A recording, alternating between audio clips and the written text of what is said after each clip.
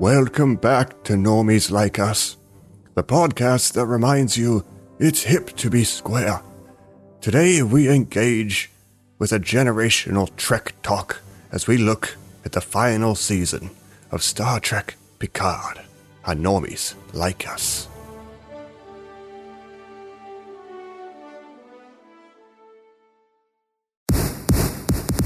You have changed my life forever. You were born here and you will die here. The time of the Borg is over. My gut tells me I should do this. Why am I sensing enjoyment?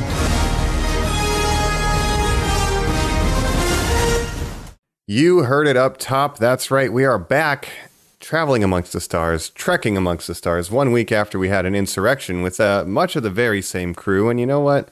We decided we would come back around and do Star Trek Picard, the final season. Here with your hosts today, Skeleton Crew, Mike, son of Moog. And this is Captain Jacques-Luc Picard. I'm very old now.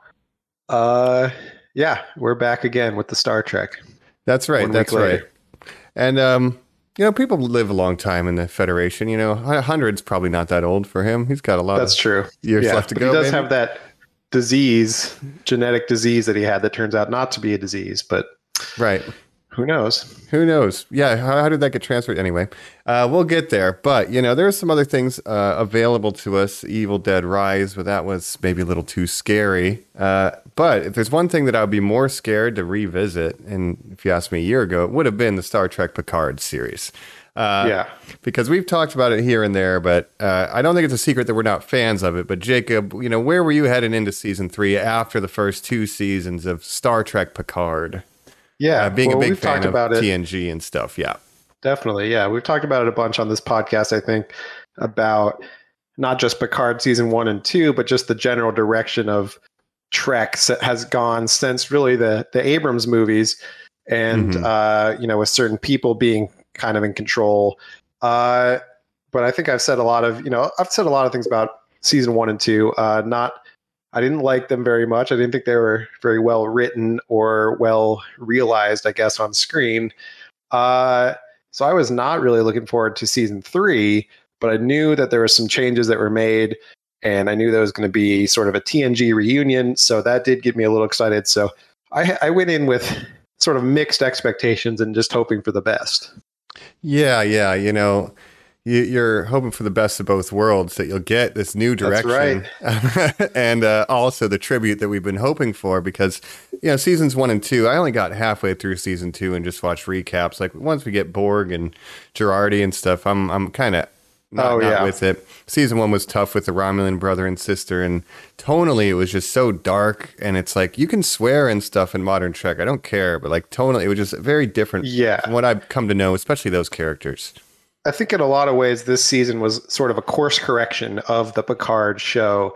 When it started out, they wanted to do this new, and this was something that Patrick Stewart said, you know, coming back, I didn't want to just do the same thing. It had to be different. It had to be trying something new rather than just a TNG reunion. They tried that with the first 2 seasons, didn't go over super well. I mean, I'm down for new ideas, but if they're just not done well, then, you know, it is what it is. So I think with the 3rd season, really, they kind of course corrected. We're like, all right, we'll give the fans what they want, kind of a send off for the character and for the crew of the Next Generation. Yeah, I would agree. And just one final note before we jump into kind of the history of the show and get into full spoilers, by the way, for Picard seasons 1 and 2 and 3, mainly 3 we're going to focus on, but it's all on the table here. Yeah, interestingly enough, that change in direction was something we've seen hinted at in our feature film viewings, where Jean-Luc Picard, Patrick Stewart, he wanted a little bit of different stuff for the character. Same thing happened seasons 1 and 2, but finally we get reined in. And what I feel is, weirdly, it's maybe very a much very so. good sequel to the cinematic side of Next Generation. So yeah, it feels more like the movies, and they kind of wanted to strike a balance between just being sort of nostalgia bait and also telling a new interesting story. But like you said, this can be a spoiler heavy discussion. So this is really more for people that have seen it or don't intend to see it and just want to hear our take on it. And also you may have noticed our very own Commander Colin not here today because he has not watched this show at all. So Right. We also tested his blood, and it turns out changeling maybe. So we had to isolate him. Bad news see there. what happens. The great link, but we'll be great linking up with him again next episode. And Get him a bucket. Yeah. he's in his bucket right now. Yeah, he's maybe that's a regenerating. bit of a tease, but anyway, so let's see if this, if we have to, did this turn out good or bad? We'll enter either a Mirror Darkly, was it a muck time, or is it going to be a good time? Find out right after this as we jump into Picard season 3 on Normies Like Us.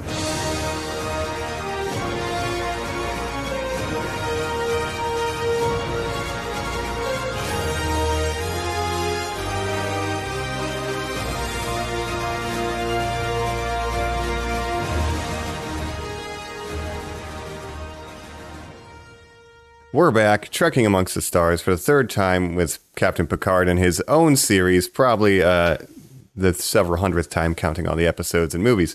But before we jump into it, again, Jacob's going to take us through a little bit of the behind the scenes and development of the series and this season as well. So take it away, Captain Cobb. Yeah, absolutely. This whole new Trek era sort of began. Obviously, there was sort of a big gap between the end of Enterprise into the movies, the Abrams movies, or the Kelvin timeline, you could call them. And from that, we birthed the new Trek era, which is sort of helmed by a guy named Alex Kurtzman, who we've talked about a few times on here. He's kind of in the Rick Berman role now of overseeing the whole kind of creative direction that Trek is going in. He's a co-creator of Picard, Discovery, and Strange New Worlds, so he's kind of overseeing the main shows. And I've said it before, I'm not a huge fan of his work. I don't really think he's a good writer. Like, if you look back on his filmography, it's pretty much just a list of movies that I don't like, or mediocre movies. We're talking Transformers, Amazing Spider-Man. Right.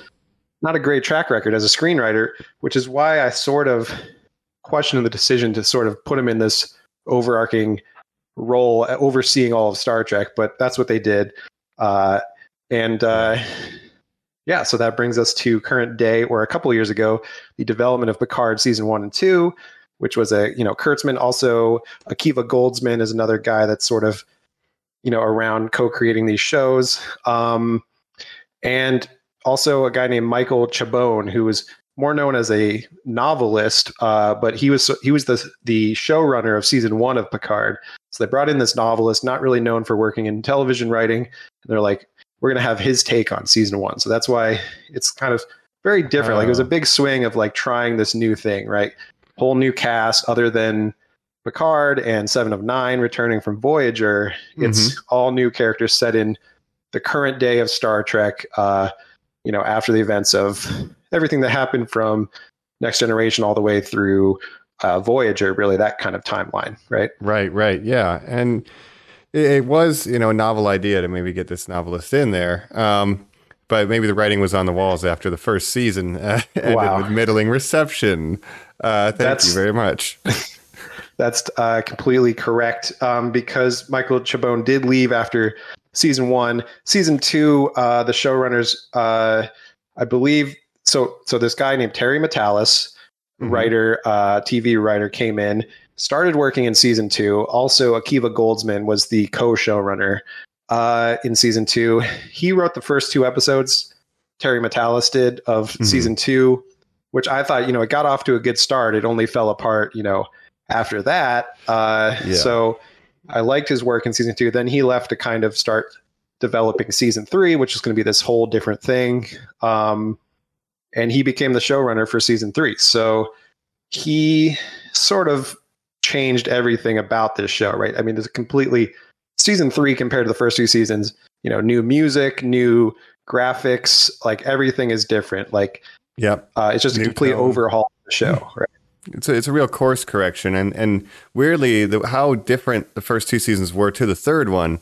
I think we both agree that you could watch the third season without watching the first 2 seasons, if you wanted to. Absolutely. But there are, I noticed in hindsight, like seeing these final couple episodes again here and the whole season, there are things that are paid off from the first 2 seasons. So like if you can get through them, or if you somehow liked them, there are like things do get wrapped up in the first season that I thought were just dropped, and it's like, Yeah. oh, we were actually addressing some of these things that were oversights in the second season. So interesting work they've done here with 3. But how did they kind of decide where to go with this? Right. Well, yeah, I think it works as a standalone season, but it also, if you did watch 1 and 2, they'd nod, there's nods to that as well. A lot of the original characters in the first 2 seasons, their arcs got wrapped up at the end of season 2. You had Girardi turning into the new Borg Queen. What's that? Eleanor was in Starfleet. Eleanor, yeah, we had the Legolas of Romulans, doing his thing. Yes, I think Romulus. In canon, by the way, he might have died off screen in this season because the way, the ship that he's on, I think explodes in this climactic battle of the season.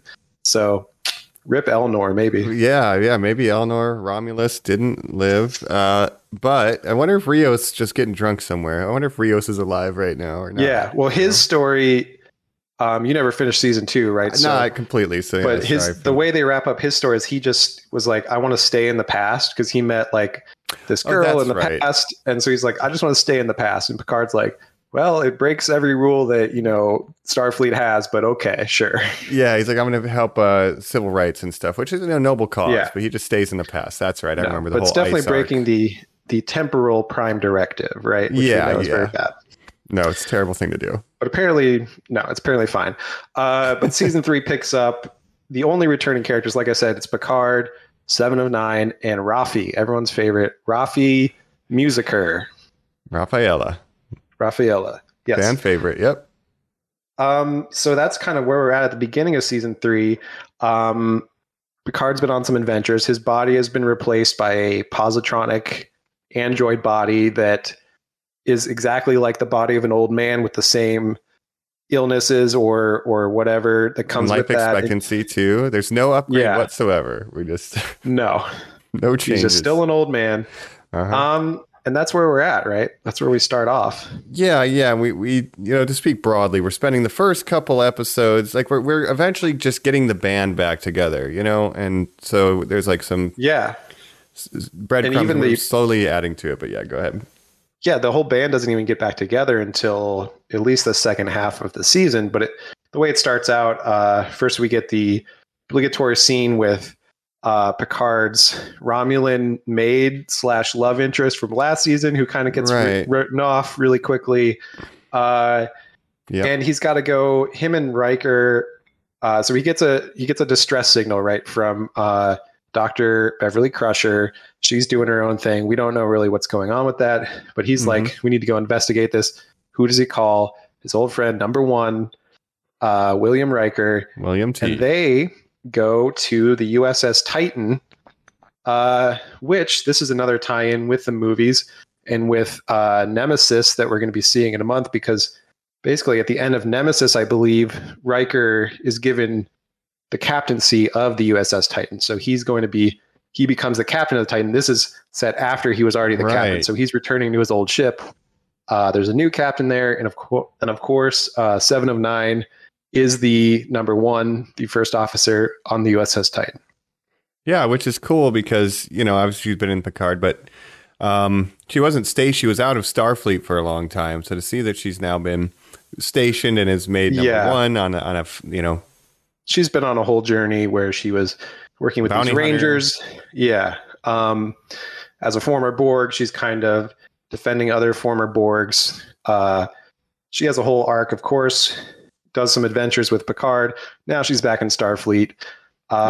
We get some, speaking of legacy, sort of, we have LaForge's daughter is the helmsman, and she doesn't want to be an engineer, and that she has conflict with her dad that comes up later, so. Which reminds me of, in Generations, we see Sulu's daughter on the bridge of the Enterprise in Generations. That's going to be a familiar theme of this season is sort of callbacks, sort of remixing old, Star Trek archetypes and stuff.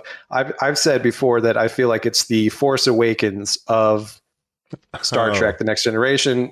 And I mean, not in a bad way, but just in a way where it's remixing old themes or archetypes to tell a new story, dealing a lot with the generations, right? So you have this older generation versus these new people. and just remixing, from the OG movies to the TNG movies, and making something very similar seeming, but also new. You know what the vibes I get from this season? It's very much the original series feature films, where the characters are older and the way they approach problem solving, it's like different because they have more experience, they're aged, they're not, not as young as I used to be. Whereas the movies, it's like Picard wants to go sleeveless and punch everybody. So we're actually getting that arc of like, what do we do in our twilight years, right? And he's too old to be action guy now. Right. So I like that the characters, like we have Kirk wrestling with getting older and like, what is my legacy? What if I had a family? And like this kind, so we get these themes that are now woven together. Like you said, a greatest hits kind of remixing and definitely, a lot of Wrath of Khan vibes. Even coming down to the plot of a son that he didn't know he had, which we'll be getting into. This first arc has a lot of Wrath of Khan. Energy, and it's sort of the first couple episodes, 3 or 4 episodes, are sort of a standalone adventure where they're on board the USS Titan. Things go kind of bad. They get stuck in a situation, and you got Picard, Riker, the new Captain Shaw of the USS Titan, all kind of having to figure things out and get themselves out of this no-win situation, right? Yep. But we also get, I think, what is the biggest bombshell of the first couple episodes, Beverly Crusher and Picard. They need to have a talk, right? Yes. I think this is our, Dr. Marcus, as it were. That's right. Exactly. So we set up, Beverly Crusher has a son, Jack Crusher. They're doing some stuff. They're kind of on this secret operation. They can't say what's going on, but they're killing people. Like they're being chased by people that are trying to kill them. And the first thing we see in Dr. Crusher's first scene is that she's like killing people that are coming after her, just like murdering them in cold blood, which is very un-Starfleet, but it shows how kind of desperate their situation is, right? Yep. And in the final episode, there's like a nod to that. And we see her in Insurrection picking up a gun. And it's like they didn't give her much to do in some of the early movies. So there has been development, and it's like not out of nowhere that she's learned to survive, right? There's some crazy stuff going on for her. So when I first saw the episode, I was like, that's a little weird. But after seeing Insurrection, I'm like, you know what? No, this is fine. And you come to understand why, what's going on. And this is something that I really liked about this season was that all of the original cast members, they think, how can we give them something, like give them like screen time, give them an arc, something in this that allows them to sort of, do their thing, which a lot of the movies, a lot of the cast members kind of got, set aside in the movies, didn't get a whole lot to do, right? Especially Dr. Crusher, Troy, they kind of get sidelined. Even Geordi, a lot of times in the movies, didn't have a ton to do, and he gets more to do in this too. Yeah, it's oftentimes the Data Riker Picard show in the movies, Data, but hardly know her. And I think that's something that even the original series movies didn't do as well. Like, I think you could see this as 3 movies strung together almost, like 3 arcs. Yeah. And throughout that, every character does have a moment of growth and payoff, and like they have something to do, and it feels earned. And I think that's really cool, especially as we get more characters brought into the fold here, and even redeeming some characters that maybe I didn't care about in the first 2 seasons. So, Yeah, absolutely. So they go on board the Riker and Picard. They're like, all right, we're going to go on the Titan. We're going to tell them that we're doing an inspection, because I'm an admiral, you're a captain, like we're high up guys. And then they meet Captain Shaw, a new character for this season, who's sort of a very different captain than a lot of the captains we've seen in Star Trek. He's not impressed at all by them. He's like, this is very strange. Why are you trying to take over my ship and stuff? He's kind of fighting them a bunch. And there's an interesting dynamic there, right? Yeah, I do like Shaw. I saw someone mention like he's an asshole, but he's the right kind of asshole. It's justified, and you understand his point of view. He's a little, he's by the book, and it's a boring book, he says, so to speak. But yeah, I like the conflict that he can have, and he's not taking any shit from Riker or Picard when most other people be like, oh, the great, admiral on the bridge, whoa. So. And he reminds me, I don't know if you've mentioned this before, of I think Jellicoe, right? The captain that takes over when Picard is undercover doing a Kardashian thing. Jellicoe takes over. Yeah, as the captain of the Enterprise, and a lot of the crew doesn't get along with him. He's sort of butting heads because he's more of a by the book person. He makes Diana put on like a real Starfleet uniform instead of wearing like her lycra bodysuits or whatever. Yeah, whatever ship's counselors are allowed to wear. Yeah, she's Apparently. like, what the hell? But at the end of the day, like he was kind of right about a lot of things, and that's the way he ran a ship. But it just didn't, Riker didn't get along with him and all that. So very similar vibes there. But Shaw, he is kind of an asshole. He refuses to call Seven of Nine Seven, and he calls her Annika, her human name, which she's like, that's not what I choose my own name, right? And I choose Seven of Nine to identify myself. But so he has that arc right over the course of the season, of course. Yeah. We won't go too far, but he has some trauma with Borg, and he's biased, and he's essentially dead naming her, which is fucked up. It's like he's really being a dick about it.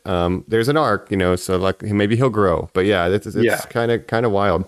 And what's interesting about him too is he had like an engineering background, so he became a captain through the engineering path, which is a little different than a lot of captains generally go through command and become lieutenant commanders and all that before they become a captain. Mm-hmm. So what's funny is he doesn't care about Picard or Riker, but when he meets Geordi later, he's like, has like a fan moment where he's like, oh, I look up to you like so much, like you're an inspiration and everything. And he like freaks out. Right.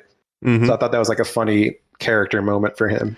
Yeah. And this series is riddled with that, but I'm wondering if we should jump to like what I think is one of the biggest character moments that sold me on the season, and it's when we get Picard and Crusher having that conversation about why didn't you tell me, right? Like, yes, that worked really well, and it really helped sell me on the rest of the season from that point on.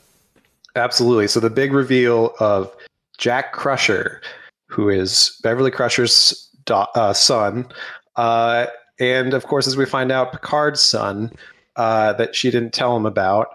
And of course, he's named after Jack Crusher, Picard's old friend, who was married to Beverly Crusher, father to Wesley, of course, who died. He went with the Traveler or something.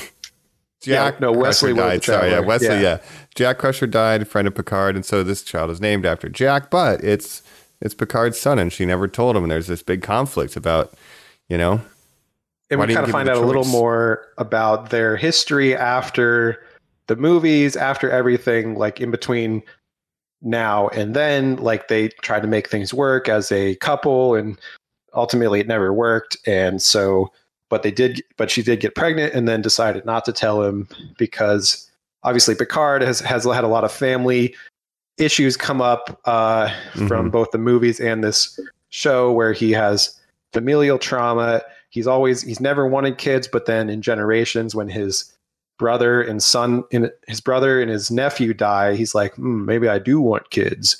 No one will carry on the Picard lineage and all that stuff. So it's something he's thought about for sure, right? And then even when he goes to the Dream universe in Generations, he's got like that Dickensian family at Christmas, right? Yep. So it's been in the back of his mind for a long time of like, maybe I should have kids. Yeah, and similar echoes of what Kirk is dealing with at this stage of his career, when he's like, what's my legacy? Why didn't you tell me, Carol?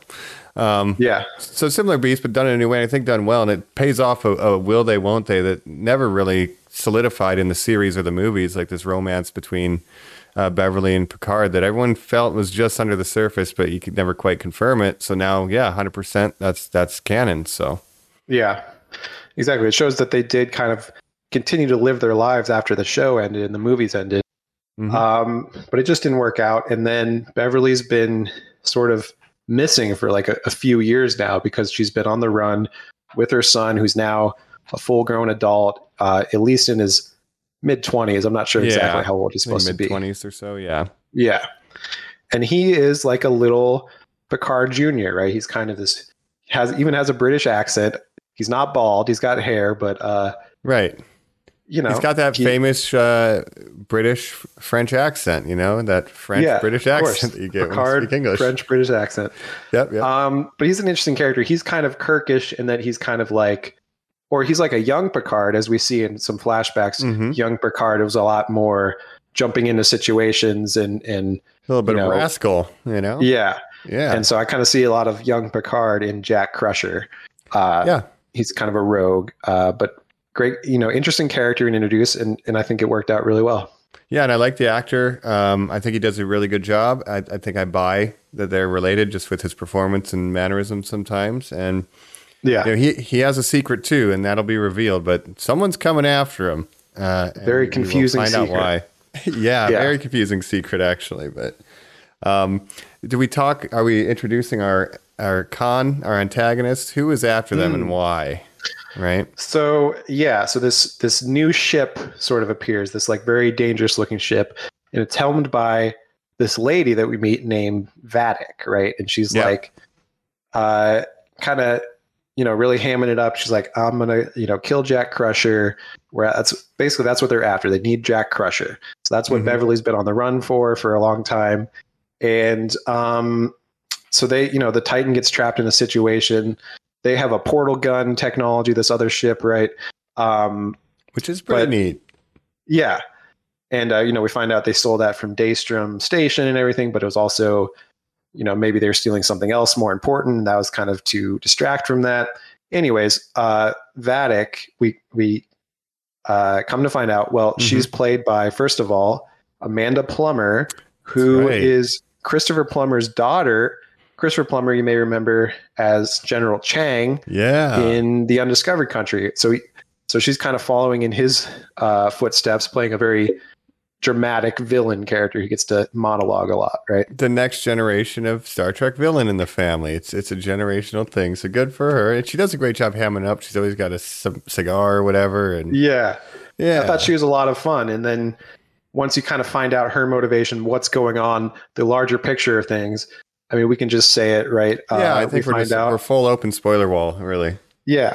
And getting into some DS9 stuff, we find out it's the Changelings, the Dominion. So after the Dominion War, there's sort of a group of Changelings who went rogue and refused to, recognize the peace treaty between the Dominion and the Federation, and was like, no, we gotta.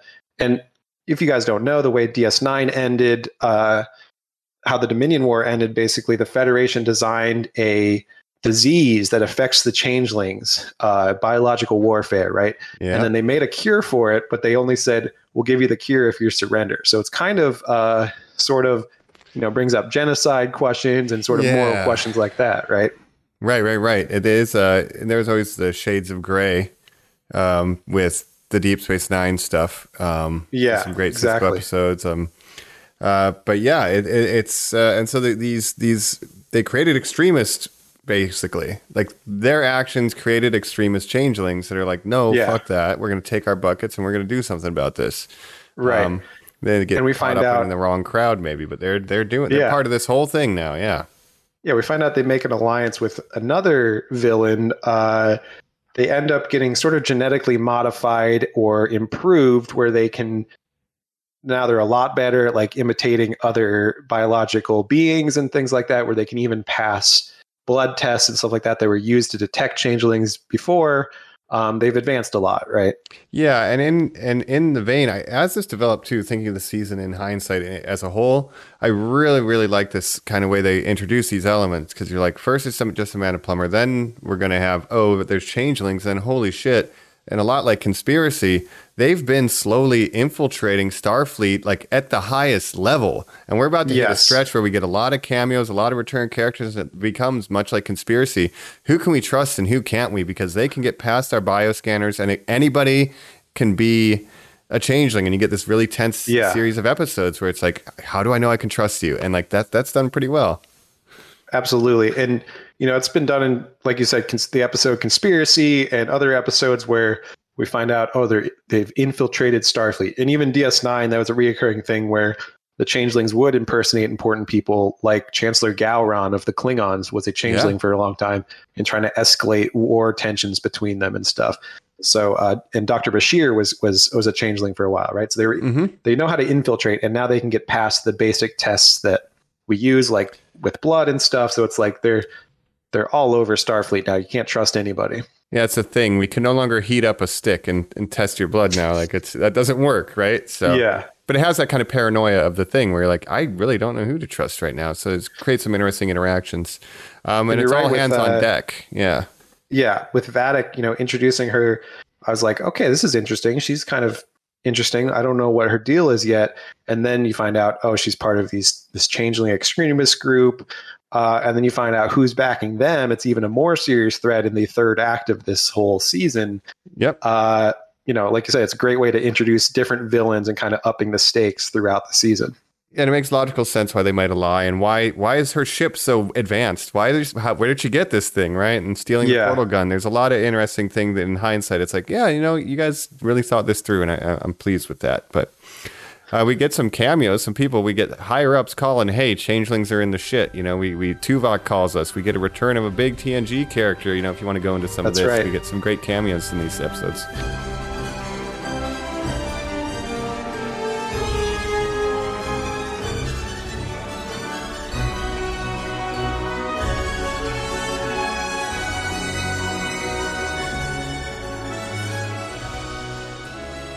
Yeah, and well, that's the next thing. So after they get out of this situation where they're stuck in this area of space, they're trying to get out.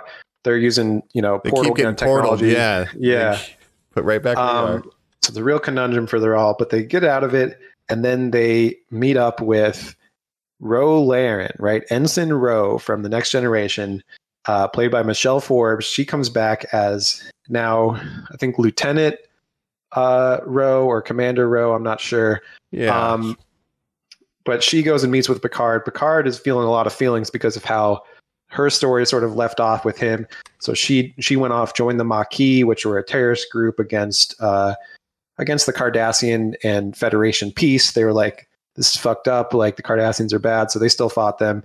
So she decided as a Bajoran to join them. And her and Picard kind of left on bad terms, right? Yeah, and she's like one of the first Bajoran characters we meet in this history of Star Trek, and it's, I think, at least amongst fans, well known that she was originally supposed to be Commander Kira on Deep Space Nine. Yeah, I think I've mentioned that before on here. Yeah. The actress didn't want to do that long of a contract, so then they made a new character, Major Kira. Yeah. And I think she's, season 3 or so? Don't quote me on that. But I always like the character, and she does leave the show. And it's a character that I think everybody wanted to see come back. And it's cool that they give her time to come back and have an arc and like finish her story, in as satisfying way as they could. Given and her arc was really interesting to me because at first I was like, fuck this lady. Like, why is she? How can she be in Starfleet? I was feeling the same way that Picard was feeling. Like, you betrayed Starfleet and they let you back in. Like, what's going on? And then you come to realize over the episode what's going on with Starfleet, and she's there to warn him that, like, you can't trust anyone. I can't even trust the people on my own ship. Like, they find out that I told you this, they'll probably kill me. And like, it's getting really dark. They're on all levels of Starfleet, and this has all happened without detection. It's been like a plan many sort of years in the making, right? Yep, it's going on in the background. Also, she says something to the effect of like, you also like just gave up on me. Like, you didn't really care. So don't. Yeah, he was sort of a mentor to her, and he feels like it's a failure. They both feel like their relationship as a mentee mentor was a failure on both ends, right? Yeah. So to have the chance to pay that off and bury the hatchet. Also, the fact that like they have to be kind of mean to each other, like figure out, are you a changeling or not? And they have to say some shit that only they would know, and there's some painful memories maybe, but yeah, she's on that one episode. Yeah, sort of a standalone performance. And at the end, she sort of helps them escape Starfleet's grasp because Starfleet at this point is trying to catch the Titan because, they know what's going on. So they're trying to catch them. To unravel it. Yep. Yeah. She distracts them, basically allows them to escape, and then is killed herself at the end of this episode, right? Yeah, she makes a sacrifice to help Picard escape and hopefully save everyone else. Save the entire Federation is at stake for what it sounds like at this point. Everything. Yeah. So it's a good send off for that character. And I like that this season is kind of closing a lot of arcs that weren't really addressed from the TNG era. So now they're on the run from Starfleet. They're fugitives, effectively. And they decide to go to... Well, this is where they go to Daystrom Station next, right? Because they want to figure out what else the changeling stole other than the portal gun technology. something else, that there's part of a larger plan that's going on that they're trying to figure out.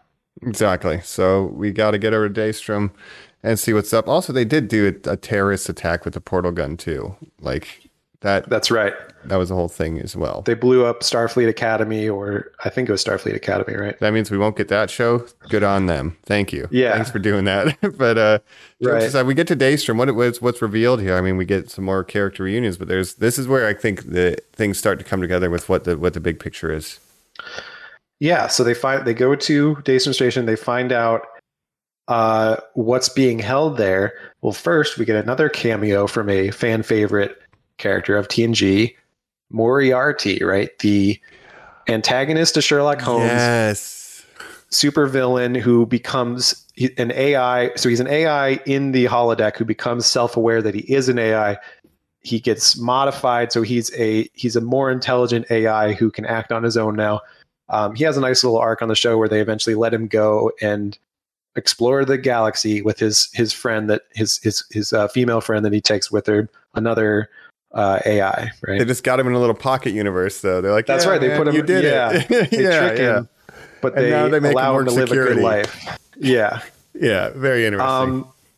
So yeah, we find out he's sort of the security system of Daystrom Station, but then we find out it's not really Moriarty. It's actually Data, but it's Data. It's a Brent Spiner android body that has Data's personality in it. It has lore. It has B4, another character that we'll meet in Nemesis. It has every, Soong creation in one body, and he can switch from the different personalities. So lore, his evil twin, of course. And he's sort of the directory of Daystrom Station. He kind of monitors everything that's going in and out. Right. Yep. So we're trying to see, hey, can we get Data Lore B4 online?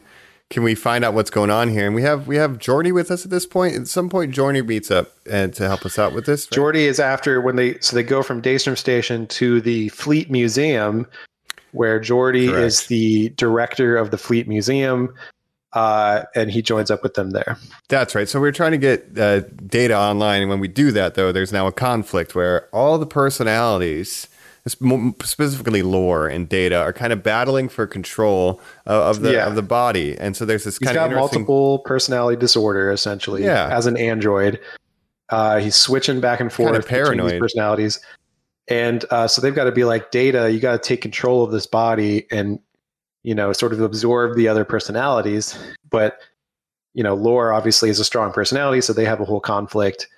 Brent Spiner violence. He gets to do some acting, which we appreciated in Insurrection, some of the movies. Brent Spiner getting to break the mold of typical Data. So when he's doing both Lore and Data, and jumping from personality to personality, it's like really, it's good acting. Like he's, Lore is a completely different personality from Data, and he's able to just switch on a dot, right? And just a facial expression would tell it all. Like, it's very good, actually. So full credit to Brent Spiner for still having the chops.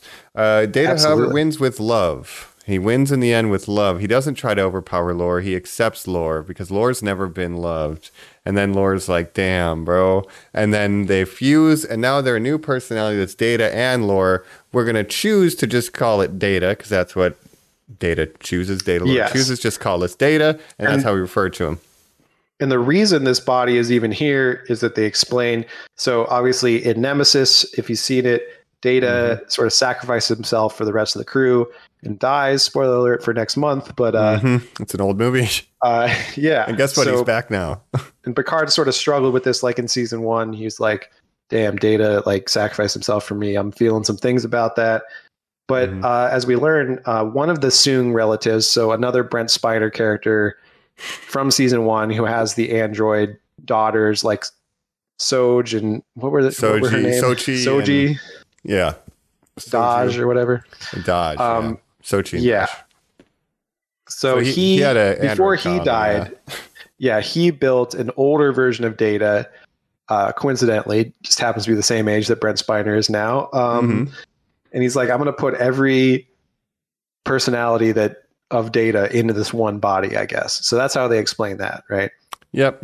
And now we get Data 3, 4.0. I don't know how far we are in the cycle, but it's like a more emotive Data. He doesn't need an emotion chip. He has the full spectrum of human emotion, and he can use contractions. He can do humor now. Like he understands. He's more human than ever. Yep. He's more human than ever. He gets gut instincts. So we get him back, and we figure out kind of what did they take? What did they take? And it's kind of weird. Yeah. And also we get some Easter eggs here at Daystrom. We see Kirk's body, Captain Kirk's body. We see the Genesis 2 device just in a quick flash, which, Genesis device, obviously a big part of the OG movies. And we get weaponized tribbles, right? Genetically modified tribbles that are like attack tribbles. That's fun. Right. Yeah.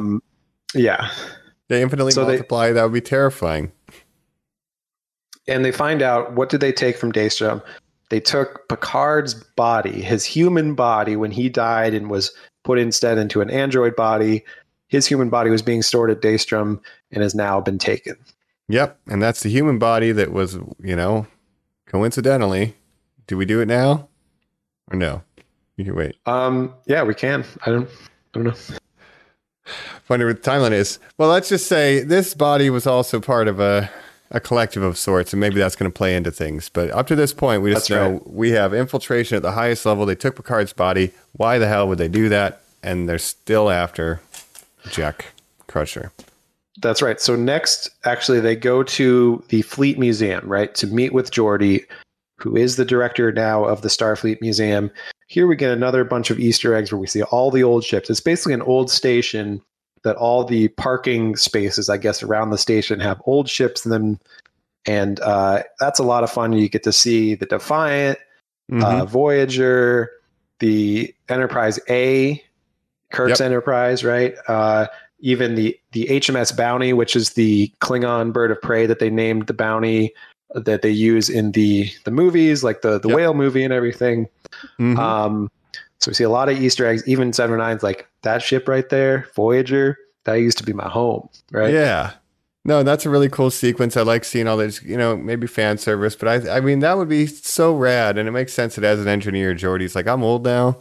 I'm just going to repair all these old ships and just maintain that's his them. Hobby. Instead of repairing old cars, he's repairing and renovating old spaceships. And the Enterprise D definitely needed a renovation after exploding. Like he's put a lot of work into that one. Well, but that's the big reveal is that he's been working on the side. He's refitting, or he's completely remaking the Enterprise 1701D, Picard's main Enterprise from the show. Right. And the best, in my opinion, the best Enterprise design, just from an aesthetic stance. I really like the D. So it was great to see it being refurbished, and that'll come into play later, right? Yeah, the nostalgia really hit. But we can talk to Geordi because in the show, at least, Geordi and Data were very good friends too. So it's another reunion for them. That's right. We're slowly getting the band back together. We didn't even mention Worf's part in this, where Worf is working with Rafi to uncover this whole mystery that's going on, this conspiracy, right? They're contributing with their clues, and they're touching base with our heroes here and there covertly when they can. But it's hush-hush at this point, yep. And like we said, Geordi's daughter is now the pilot of the Titan. We meet his other daughter on the museum, or working with her dad in the museum. And fun fact, that daughter is played by LeVar Burton's real daughter. Oh, that is not the main daughter. That's the pilot. She's a different actress, but the one working the station with Geordi directly is his real daughter. That's cool. Look at this legacy stuff, man. Even literally, Star Trek Legacy. Yeah, we get Amanda Plummer and little Darla LaForge. Good for them. That's true. And then so we find out what they're planning. Frontier Day is going to be this big holiday, and it's the 250th anniversary of Starfleet. So Frontiers Day, this ties into Enterprise, actually. This is the first day that the NX-01, Captain Archer's Enterprise, was launched into space for the first time. It's called Frontiers Day. It's basically like Independence Day or something for, the Federation. Like, it's the day that space, Starfleet the new was created, frontier, right? That we took our first one small step for mankind and that's my favorite ship, just saying. But yeah. The NX-01. Yeah. The outside, That's a good one. the inside is the Enterprise D, though. It's the coziest. It's definitely a different era. It's like, much earlier era of space exploration. So I like that the different aesthetic and different like designs and everything. But for sure. But Frontier Day, thanks Scott Bakula. And this is setting this this Picard season 3 in a very specific date because it's 250 years after the first Frontier Day, which we know from Enterprise is like 2151. So this is set now in the year 2401. Gotcha. 2401. 2401. Yeah. We're on our way. But yeah, Frontier Day, obviously a great place to enact your plan to take over Starfleet, especially if you have a bunch of changelings. Everyone's going to be there. Everyone's going to be there. Every ship's going to be there. It's the party of the century. They're piecing together what's going on here. We find out that the Starfleet leadership has this new program that they're integrating, and they're going to link all the ships with AI. So they're all connected on one network. What could go wrong? That's always a good sign, right? When everything's connected on one network. Everything's all connected together. That way, if one ship is in trouble, all the other ships will know it, right? There can't be anything wrong with this technology, right? This is totally above board. Which is kind of surprising that they've only thought about this now, because that's technology that could be done today. We can network computers together and stuff. But you just make up a subspace. Yeah, it's difficult over light years, but they figured it out now, apparently, with technology collected from several other species, maybe. Yeah, but Picard and the rest, they're like, that's a terrible idea. Like, every ship should have its own crew and captain and do its own thing. You're networking these together. This seems like a weird idea, but okay. And here we get another cameo from Lieutenant Shelby from the Best of Both Worlds, now Admiral Shelby. And we see that she's in control of the 1701F now, the current Enterprise of this day. She's piloting in this ceremonial thing where all these ships are gathered together for this big celebration, right? What could go wrong? It's a big parade. Nothing could ever go wrong here, especially if they're all networked together. But this is sort of where we find out who's really behind, who was working with the Dominion, who was working with the Changelings. We forgot to mention Vadic was killed basically earlier. She tried to take over the Titan. Eventually they figured out how to get rid of her. She died. So we're like, okay, I guess villain dead, right? Everything's fine. No, the real villain we find out is it's once again coming back to the Borg. It's never not. Picard's greatest nemesis, right? Besides Tom Hardy. Yes, of course. Well, I guess, anyway. That's a Star Trek nemesis. Yeah. That's a Star. But yeah, the Borg, once again, Electric Borgaloo, they're back at it again. They want to, take over, assimilate, maybe not assimilate, but they want to take over Starfleet. Obviously, that's their greatest enemy. Picard, he wrecked them. And again, they've evolved like the Changelings. They're a more sophisticated Borg now. They don't need to assimilate because they can just take you over with this plan that they've been planning, basically remotely. They can just inside of every human now, there's this genetic thing that they can take over. And that's due to, we find out Jack Crusher's role in all this, the son of Locutus of Borg, right?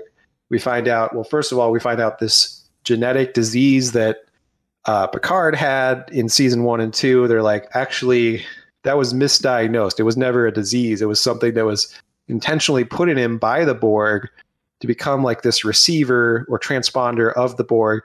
So he was the Borg spokesperson, but they passed on genetically to his son, Jack Crusher, this genetic capability where he's becoming the new Locutus, right? Essentially. Yeah. It's like when Picard left the collective, something was left in him that could only receive transmissions. So he would have flashbacks and hear echoes in the movies and stuff from the Queen and this and that.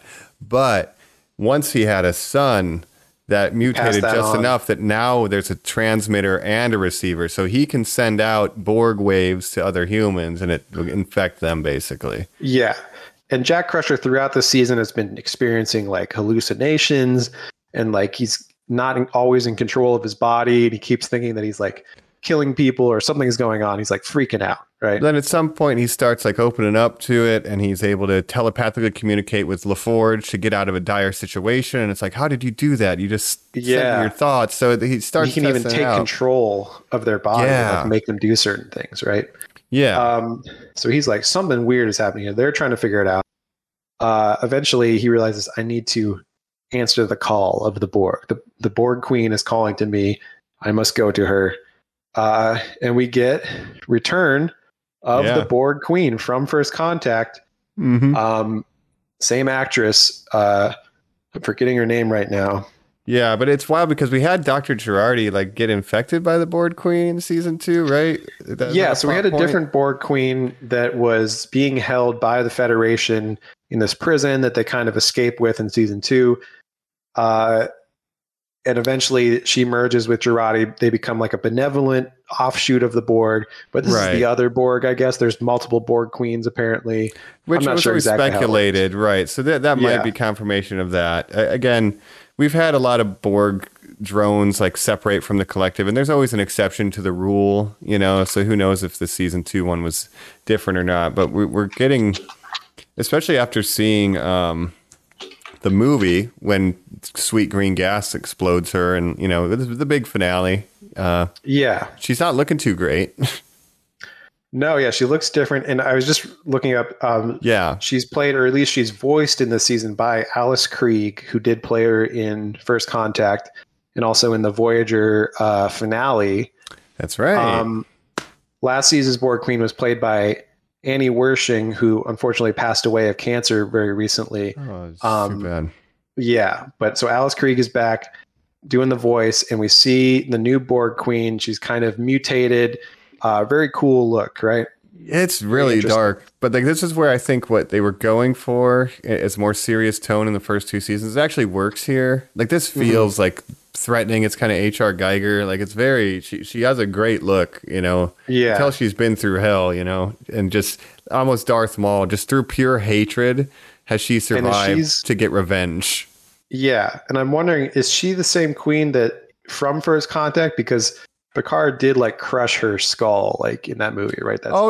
Maybe it can't be. Maybe there's just multiple. She has like the Terminator moment where she's like a skull in a spine, right? And he snaps the spine, but she was just a skull. So now I'm getting confused with what. Maybe she could have been fixed. Yeah, but she's got this trauma of of dealing with Picard and Starfleet over the years, and she's evolved to the point where she's like, all right, we're not going to assimilate all of Earth. We just want to destroy, you know, the human race for just being so annoying for so long and taking everything from the Borg Queen, right? She's like on a revenge tour mission now. Yeah, very Darth Maul. But she's had to like essentially, she's like, you left us with no sustenance, nothing, and we had to like. They had to like cannibalize themselves just to stay alive, like long enough to even do this. So it makes so much sense in hindsight why the extremists from the Great Link, the Changelings, would team up with them, because it's like we hate the Federation too, and they're both collective organisms, right? They have a similar philosophy, totally, right? And they both have like perfect pairing. Go ahead. Yeah, morally, like it's gray areas for Starfleet how they treated the Dominion and how they treated the Borg and everything. Obviously, there was, you know, war was a very different era where, you know, you can do things in war that you wouldn't normally do. War never changes, right? That's right. But they did basically do a genocide to the Changelings to end that war. And with the Borg, they're like, well, basically, we just need to eradicate them because they'll never stop. But we've had people become removed from the collective and transition into regular life, you know? So we're also just... You know, they're victims too in some way. All the drones are victims in a way, and we're just like, fuck it, right? Eradicate. Which is a big part of the earlier seasons. Borg, you know, former Borgs getting, you know, abused and like discriminated against, stripped of their components and stuff by, you know, people just capture them and murder them and sell their components. So it's kind of dealing with the former Borg rights and stuff. So it's very interesting. But it does come back to the Borg, the ultimate nemesis of Picard. He's dealt with them many times. He's got a lot of history with them.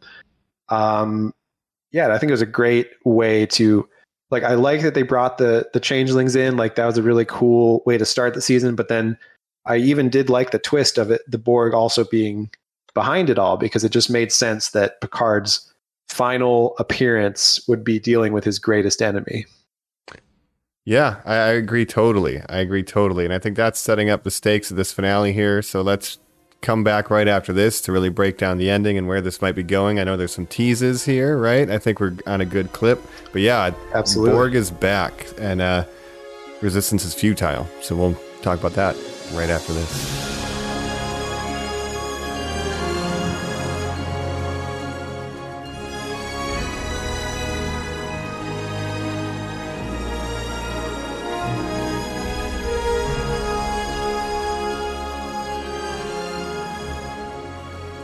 We're back. We are face to face with the Borg Queen. Resistance is futile, but not only face to face with the Queen, we're face to face with our own son, Jack Crusher.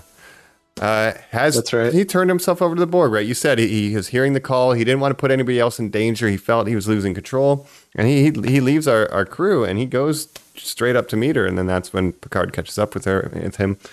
But yeah, what's her plan? What's his role? We know he's a transmitter, but just what's going on?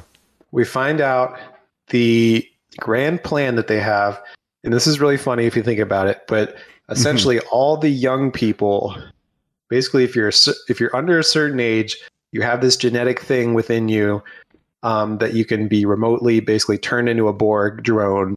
And that's their plan, is they're going to take over Starfleet by controlling the young generation. Everyone over a certain age is okay because they were born late, they're born early enough, but essentially what it becomes into is boomers having to save the world from Gen Z and millennials and having to be like, back in my day, but the boomers are here, they're going to save the world. What do you think? Well, yeah. Back in my day, you couldn't get indoctrinated over the internet. You had to have somebody come up to you and infect you with "We are Borg." Now, you just go online. If your brains, it's pretty funny how I could see the stretches the writers are going. The ultimate, the internet, the ultimate message of this is like, oh, these young people are on their phones too much. They're turning into zombies. Drones. They're turning into drones. Borg drones. But us boomers, we know how to do things. We'll have to save everybody. That's kind of what it feels like, which is very funny to me. But I didn't think about it like that. Yeah, you kids don't know how to change a tire. You never change a tire in your life, right? Oh, that's very But it is kind of perfectly targeting people that would be a fan of the OG Star Treks that maybe, are a little old. These young people with their, Star Trek Discovery and everything. Yeah. Right. They have one mind. They like one kind of music. They say, all the same shit. Like I can see that viewpoint. And, it just happens to coincide with the TNG audience that watched it in the 80s. Obviously, we came into it in our 20s, like way after it finished airing. At least being fans of it. We'd seen it here and there.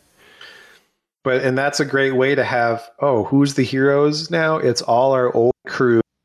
Everyone's over the age limit. Thank God that they can, save the day. And we could spend the last couple episodes, because we trap all the crew that have been Borged. They somehow transport them into a holding pen or whatever. And it's like, all right, we got them out of the way. Now the final episode's old people only. Let's go. And now this is a great way to bring in, we need a ship that's not connected to the network like all these new ships are. Oh, yeah. Oh, Geordi, didn't you say you were working on the Enterprise D on the side and refurbishing it?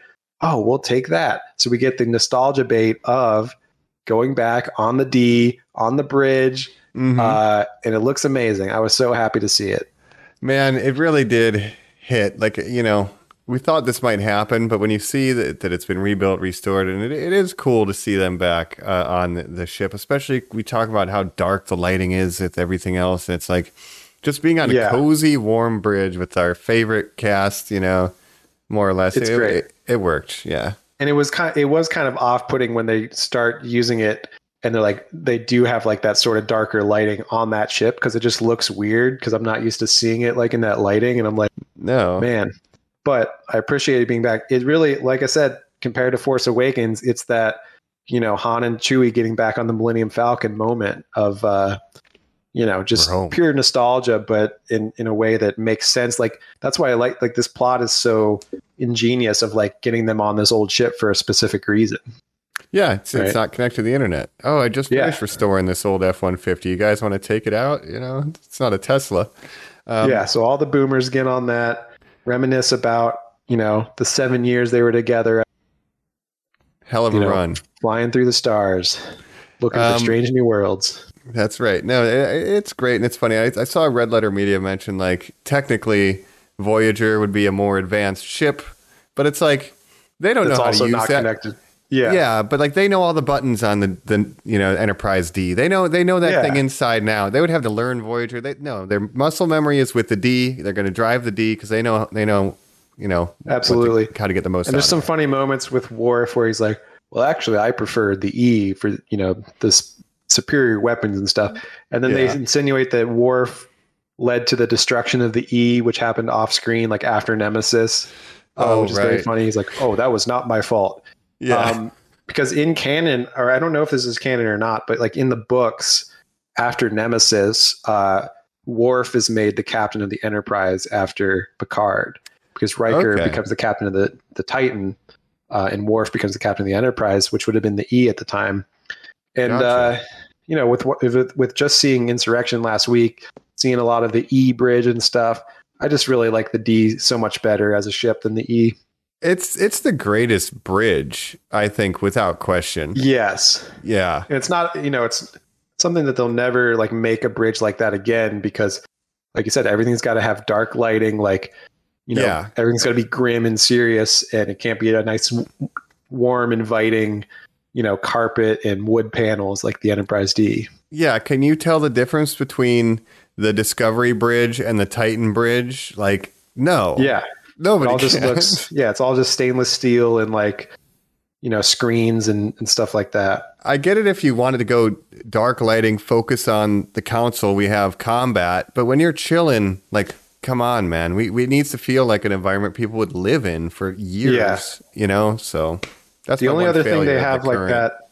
Yeah. Yeah. I think the closest one to that now is the Strange New Worlds bridge, where it's more colorful, like the OG show, like they kind of bring in, and it's that era, so everything looks like that era, but it's still got like the more dramatic lighting, but it's a little more colorful and has a little more personality. Right. And then you go to the quarters and it's like they got a fireplace, right? Or in the Enterprise D, like there's carpet and plants, but then when you see Jack Crusher's quarters in this ship, it's like a prison cell. It looks like the NX-01 Archer like level of comfort, Yeah, because the Enterprise D, as the flagship of Starfleet at that time, was designed more for diplomacy and exploration more than combat, because there weren't any big threats like the Borg or the Dominion at that point. We did just come out of the war.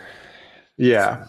So maybe they shifted their strategy. Starfleet really had to change over those years because they were dealing with, the events of First Contact and then the events of Nemesis, which would have a big shakeup in that universe, and then the Dominion War. It's like they've seen some shit now, and it's kind of like this it's like a post 9/11 Starfleet. It's a post Dominion War and Borg attacks Starfleet, so they're more militarized now.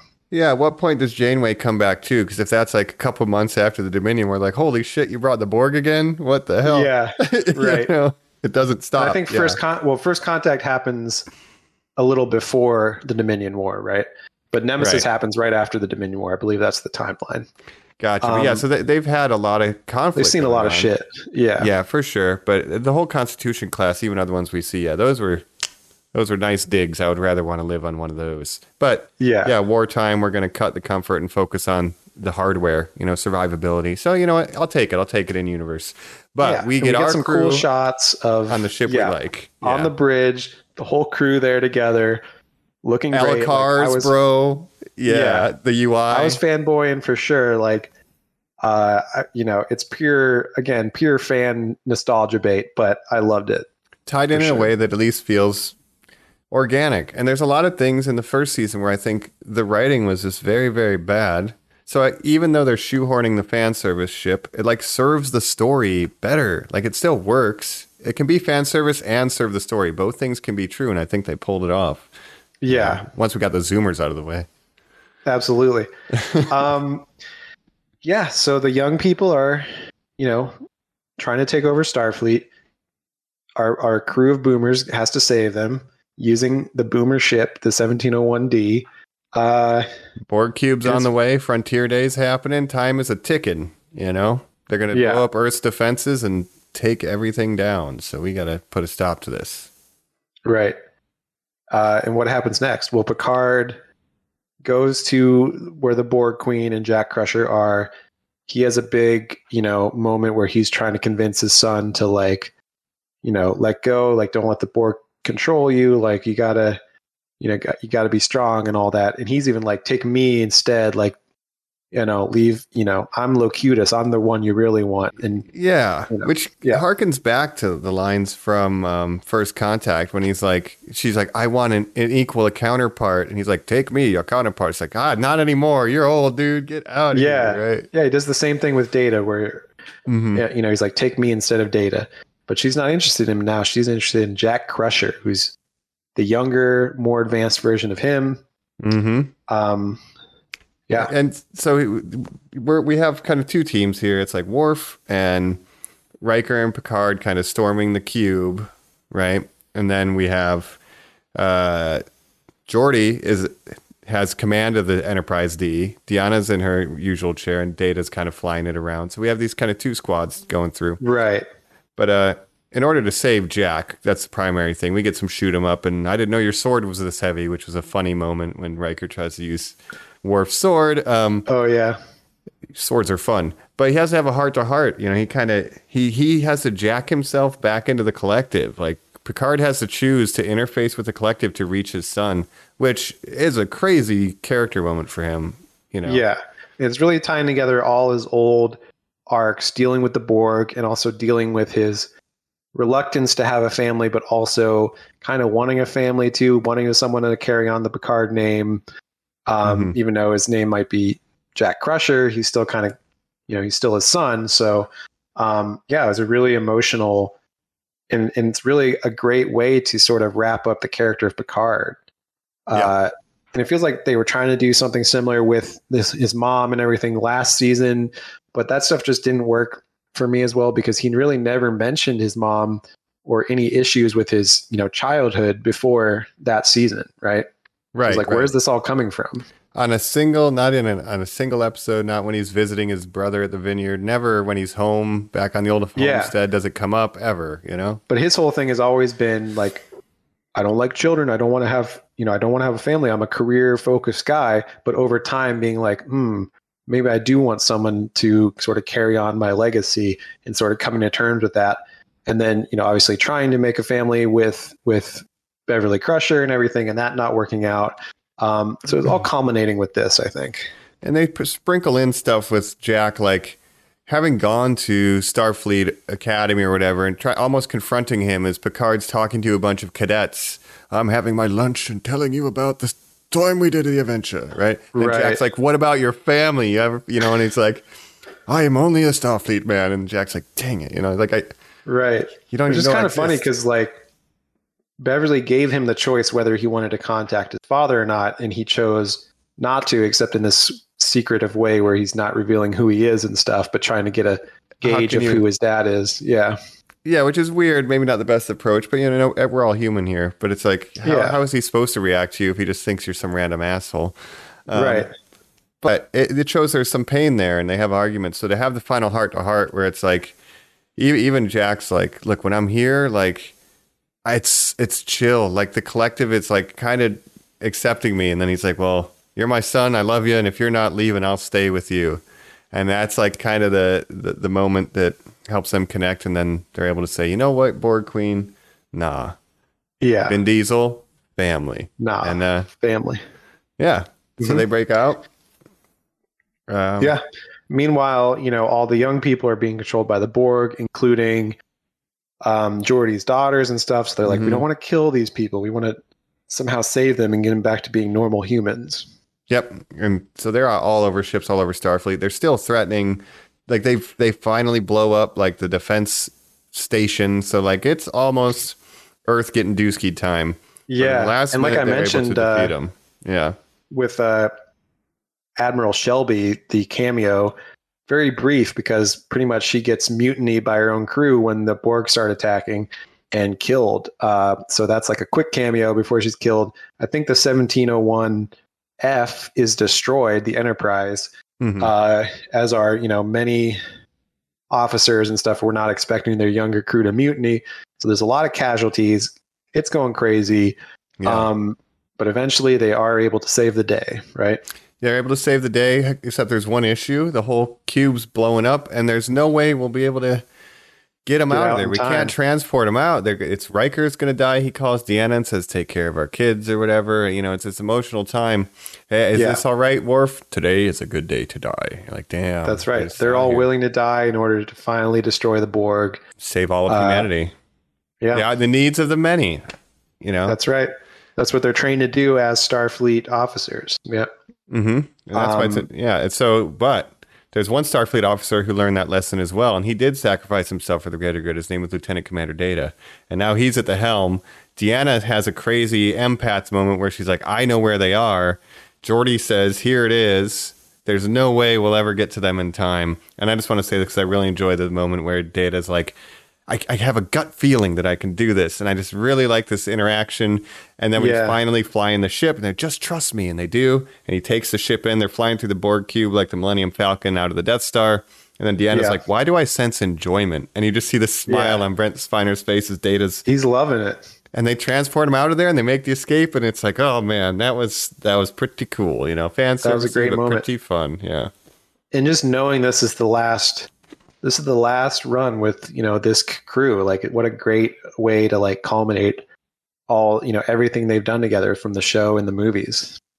And to wrap up, your greatest threat, your greatest flaw, right? Like you could never be a father. Now you're a father, right? You know, Raffi, your son wants you to see your grandkid. Good for you, right? You're a good guy now, Raffi, you know, all this stuff. And even Annika gets to take over. 7 of 9, I apologize. 7 of 9. Gets to take over. Well, Shaw has that moment. So Shaw dies, right? He's a casualty of this war. But before he dies, and he's had this long arc where he's trying to get to know 7 of 9 better and understand how she thinks. And his final thing that she says to her is calls her Captain 7, right? Mm-hmm. And we find out that 7. he recommended her to be a captain at the end here. So he did respect her and was trying to sort of understand her better. So a great arc for him.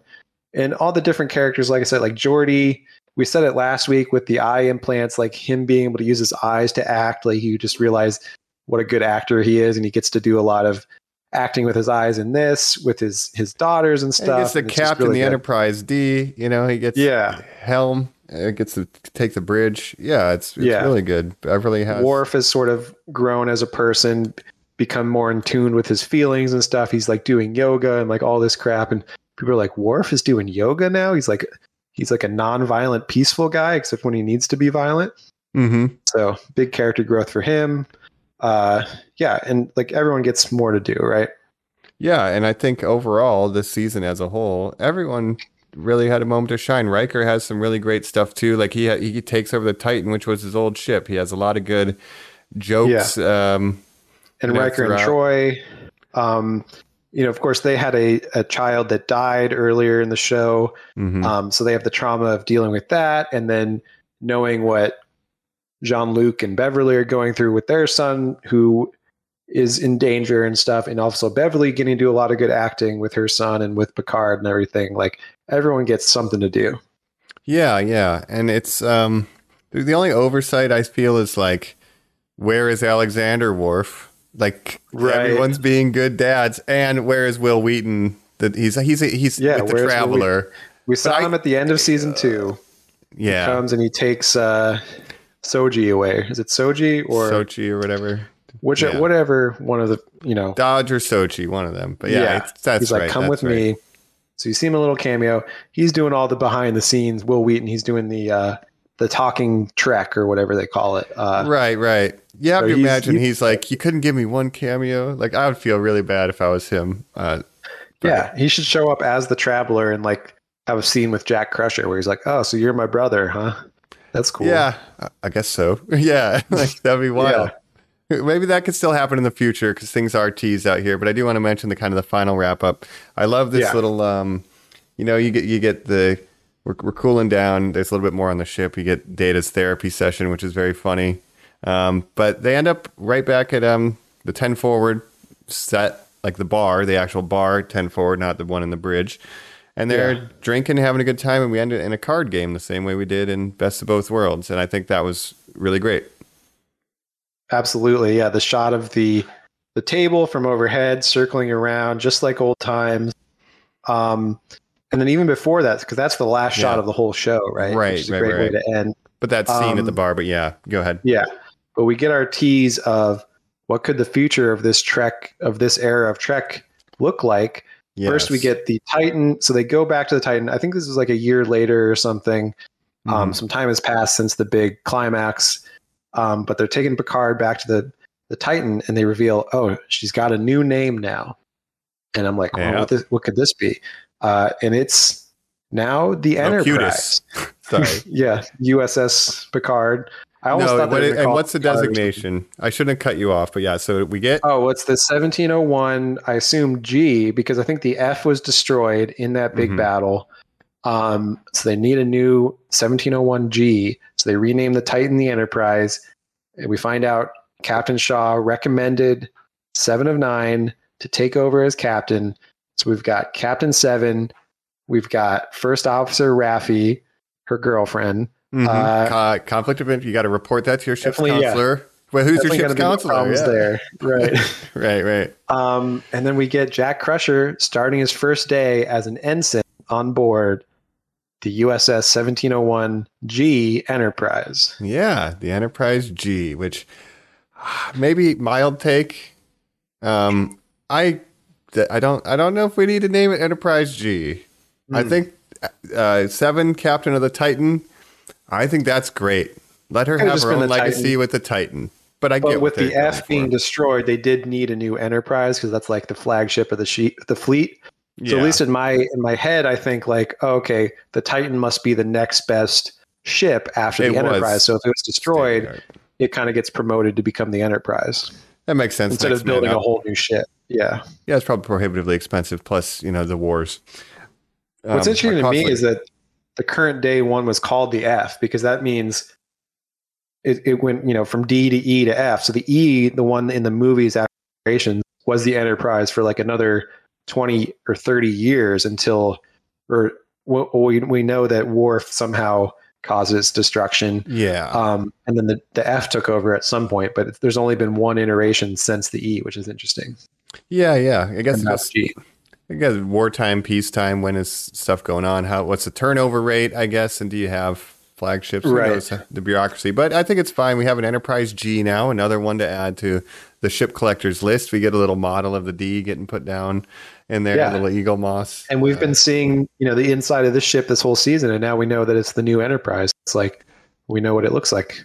And it works for them too, because now they can use those sets again, obviously, if they are going to do this. And what's speculated is clearly a Captain 7 of 9 show. I don't know what you call it, but so it's set up. Yeah.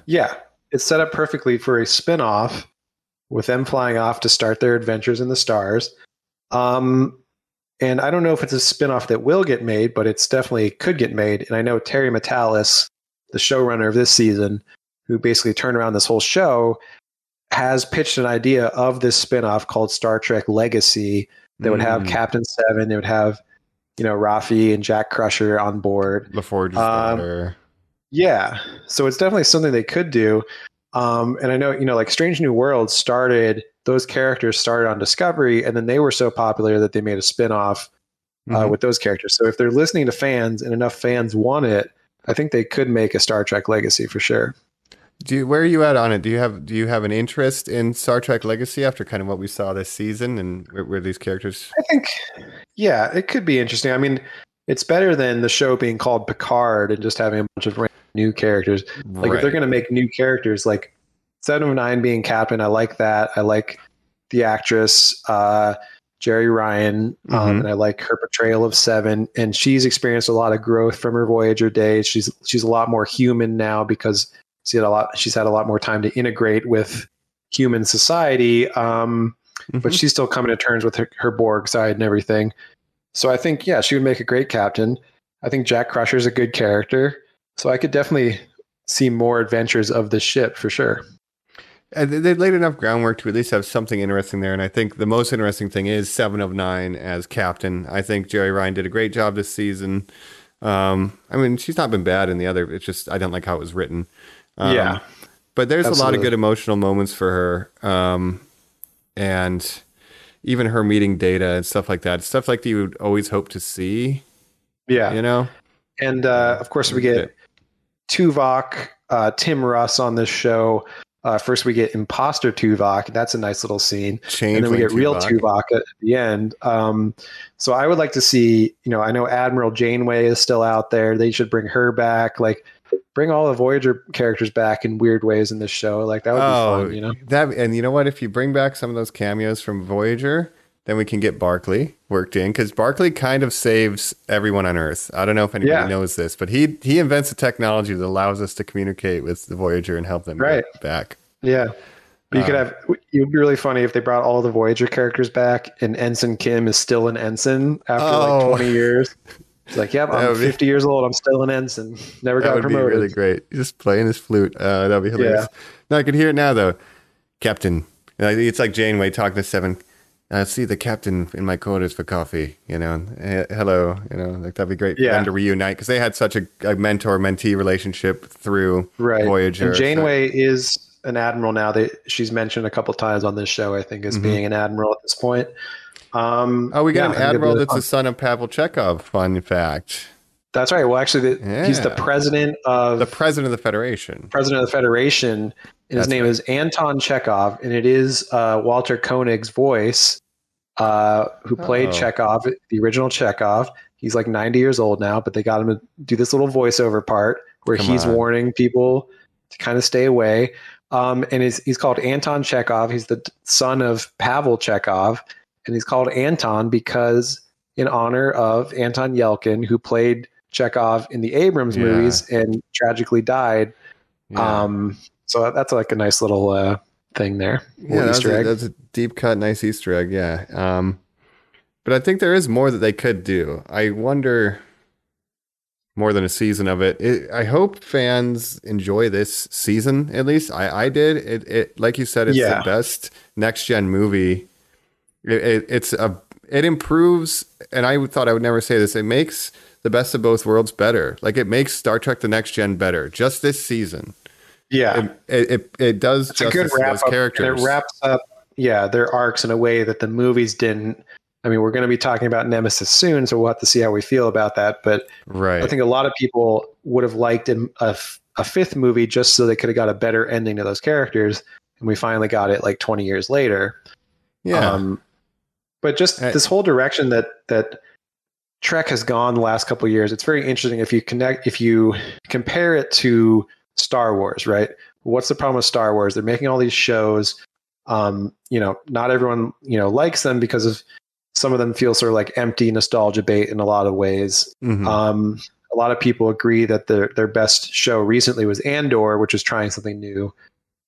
Star Trek, on the other hand, they kind of like, all right, we're going to try new things with Discovery. Love it or hate it, like, it's very different than a lot of the mainline Trek shows before this, right? Yeah. The episode structure is like we have season-long arcs instead of shorter single-week adventures, which is my favorite format of Star Trek. This has a long arc too, but I think it marries the two ideas as best you can while giving you the same characters and scenario. But between like Discovery and the first two seasons of Picard, like they're like, we're trying new things, and a lot of the fans are like, we just want basically the old stuff, but like told in a new way. Which is kind of what this season felt like, and even Strange New Worlds, the old format of being episodic and being kind of lighter in tone sometimes, like, felt very much like the older shows. So I wonder if their new direction will be to be like, well, people really like the nostalgia stuff. We're going to go all in on that and become sort of more like Star Wars, where we have all these random characters coming back and stuff, which is definitely a hit or miss for me in the Star Wars universe. Yeah, you know what? I think that's an interesting thought, and I think it's a perfect place for us to jump to maybe final thoughts and general speculations on the universe of Star Trek and that whole side of Paramount's business model as a whole, because this is one of their biggest brands, and it'd be interesting to see, based on this, where they go. And I have a couple ideas I'd like to pitch to you too, so we'll talk all those when we engage with this conversation right after this.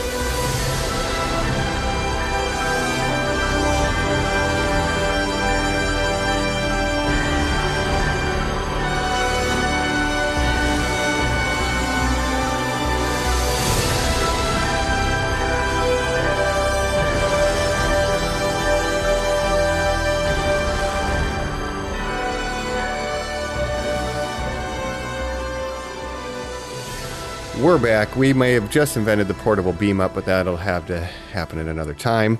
Right now, we're going to be wrapping up our thoughts on Star Trek Picard Season 3 and also kind of looking at the future of Star Trek. Jacob was just mentioning, if the nostalgia thing is a big payoff, will they lean more into that? Because Star Wars, it's a bit hit and miss. I could see. And we're hitting a sort of a turning point in this new Trek era where we have Discovery ending, Picard ending. Like the next season of Discovery will be its last. This is the last season of Picard, but it could have a spin-off. So we have Strange New Worlds still going, Lower Decks is still going, and they've announced the next live action mainline Star Trek will be Starfleet Academy, which will be focusing, like it sounds like, on Starfleet Academy, cadets, just starting out kind of thing. Paramount's just like, where's our Harry Potter? And it's not Starfleet Academy. It's not, but they'll try. It's interesting. I mean, Starfleet Academy is an idea that they've been tossing around for years, going back to even before the Next Generation, because they wanted to do a Starfleet Academy even way back when they were making the OG movies. That was been pitched. Eventually, they made Next Generation instead of a Starfleet Academy show. If you recall, Normies, on our previous episodes, we talked a little bit about that. So this is an idea that's been bouncing around for like 40 years. I guess it's finally being made. They're also making a Section 31. I think this is like a mini series or a television like movie type of thing, with Michelle Yeoh, of course, who was in Discovery. Oscar win, right? Big clout for them. Good for them. And she was like a popular character in Discovery of being like this Section 31 operative kind of. So I guess they're bringing her back for that. But I don't know. So do they have the resources to also make a Star Trek Legacy? They kind of generally only been making 2 live action shows at once, kind of concurrently. They don't really have like an insane budget for more shows, right? So but if fans prefer Star Trek Legacy with the 7 of 9 Captain 7 spinoff over Starfleet Academy, I wonder if they'll kind of pivot and change their plans a little bit. Or is it just like, I don't know what the profitability margins are for these things, but it's like, are they trying to please everyone? Like if we do Legacy, we'll get like old school Voyager and TNG fans like kind of into it, right? If we do Strange New Worlds, that's just kind of like the new refresh, but it's a prequel, right? So that's gonna, which that's a cool energy, but it's event. We know at some point, spoiler. I do think they're course correcting like their whole approach to Star Trek recently, because I don't know, like Discovery, I don't think it was super well watched or well liked. But with that coming to an end, like they really could go a whole different direction with Star Trek, and they're starting to think about like how can we capitalize on this IP, right? So we'll pay off people watching. Yeah, so we can pay off people who are fans of Discovery with a miniseries with Michelle Yeoh coming back for Section 31, right? We can appease the old fans with potentially Legacy. Younger fans, maybe Star Trek Academy is a little bit younger skewing, like Prodigy or lower, like it could be a younger skewing show. They might be trying to hit every part of this fan base. That it just might be scattershot is what it feels like, because we're on several different timelines and time periods. Absolutely, yeah. Which makes it feel like, at least when we had Voyager and Deep Space Nine and TNG, they're in the similar time continuity. And now it's a little bit messy, which makes it hard. Right, but you have Strange New Worlds, which is a prequel that's set in its own time period. So Legacy could be like the continuation of this time period, which continues from Picard, which continues from those other shows from the 90s. I don't know. It's just like, it seems all over the place. But if I could recommend one, the movies you said for TNG, obviously, wasn't the send-off for the characters people would hope. Best of Both Worlds is a very, very good series finale, I think. I think it's good. But the movies soured that. And then this series fixes the end of TNG. And I recommend, I don't think it'll ever happen because nobody cares that much, but I want to bring back Captain Archer. Bring back the NX-01 crew if you could do a mini series, because they really got screwed out of their ending. That's true. Cold War, they really got screwed out of their ending. And if you can do this Legacy thing, and maybe nostalgia will be there, do ask the audience if they want it, because I think it'd be great to see Scott Bakula back, Jolene Balak, Tim Russ. Just if the fan base is there, I don't know, but get the dog back. I think they deserve it. And Jeffrey Combs, like, let's go, man. Like, I would love to see them back at it again. Definitely, yeah. But who knows? I mean, yeah, I would watch it. I don't know if the fan base is there or not, but you're kindly saying that it's not there. And I don't think it is either.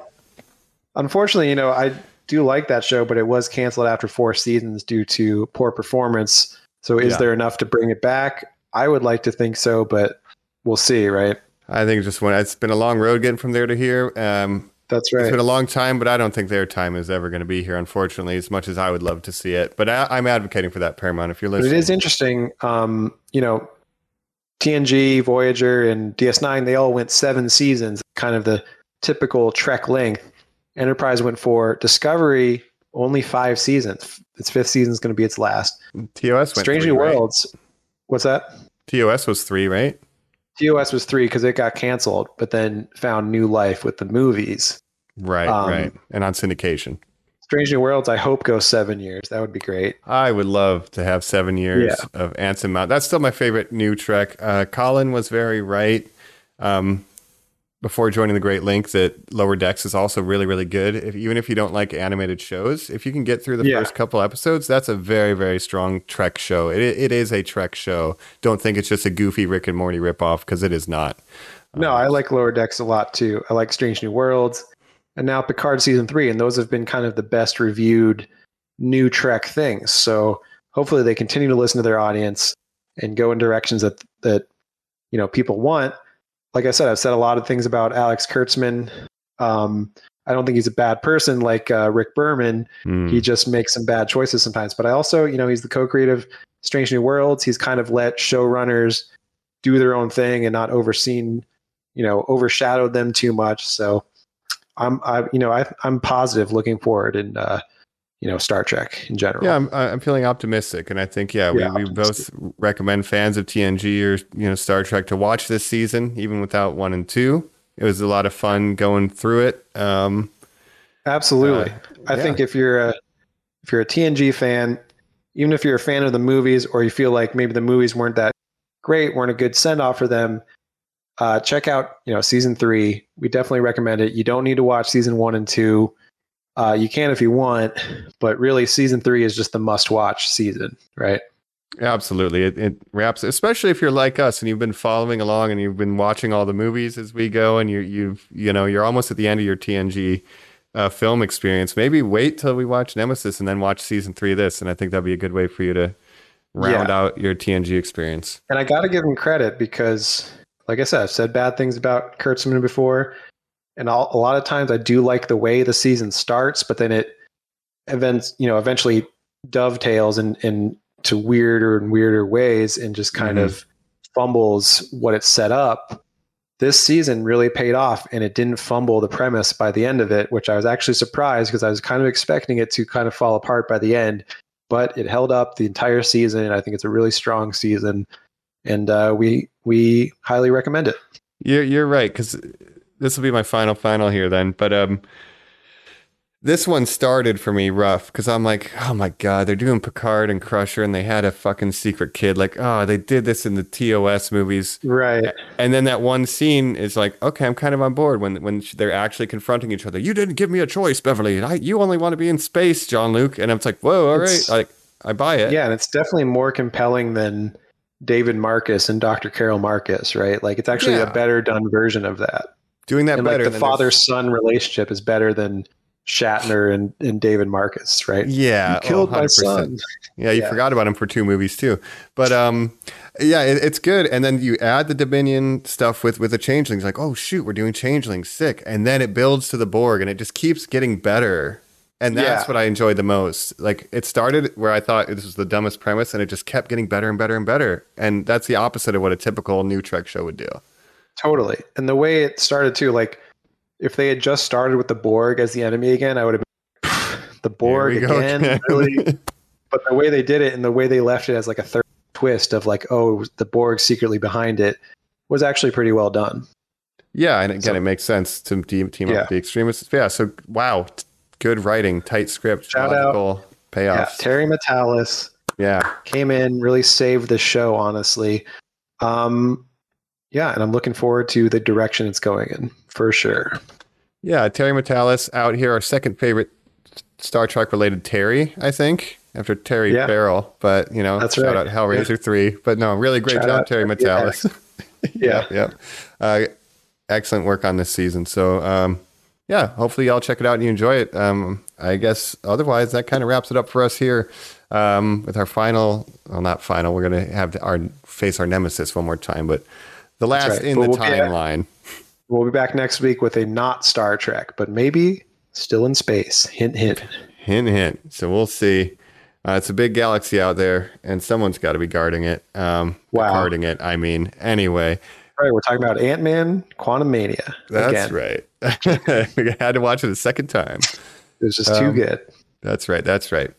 Well, like I said, all good things must come to an end, as is this episode and the ride with the TNG original cast. What a send-off it was. And we're going to be sending you off for now. Be sure to check out our YouTube. Normies Like Us. We're on Instagram. Any podcast network you got, iTunes, give us a rating, write review. We always appreciate that.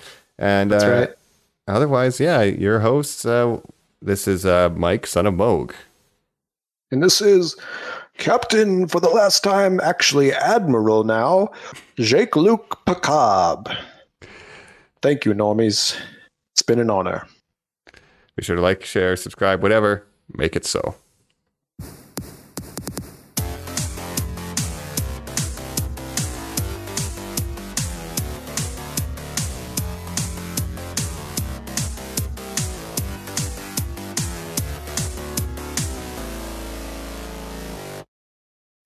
My name is Gandalf the Grey, and I'm imploring you to leave a like, share, and subscribe to this podcast.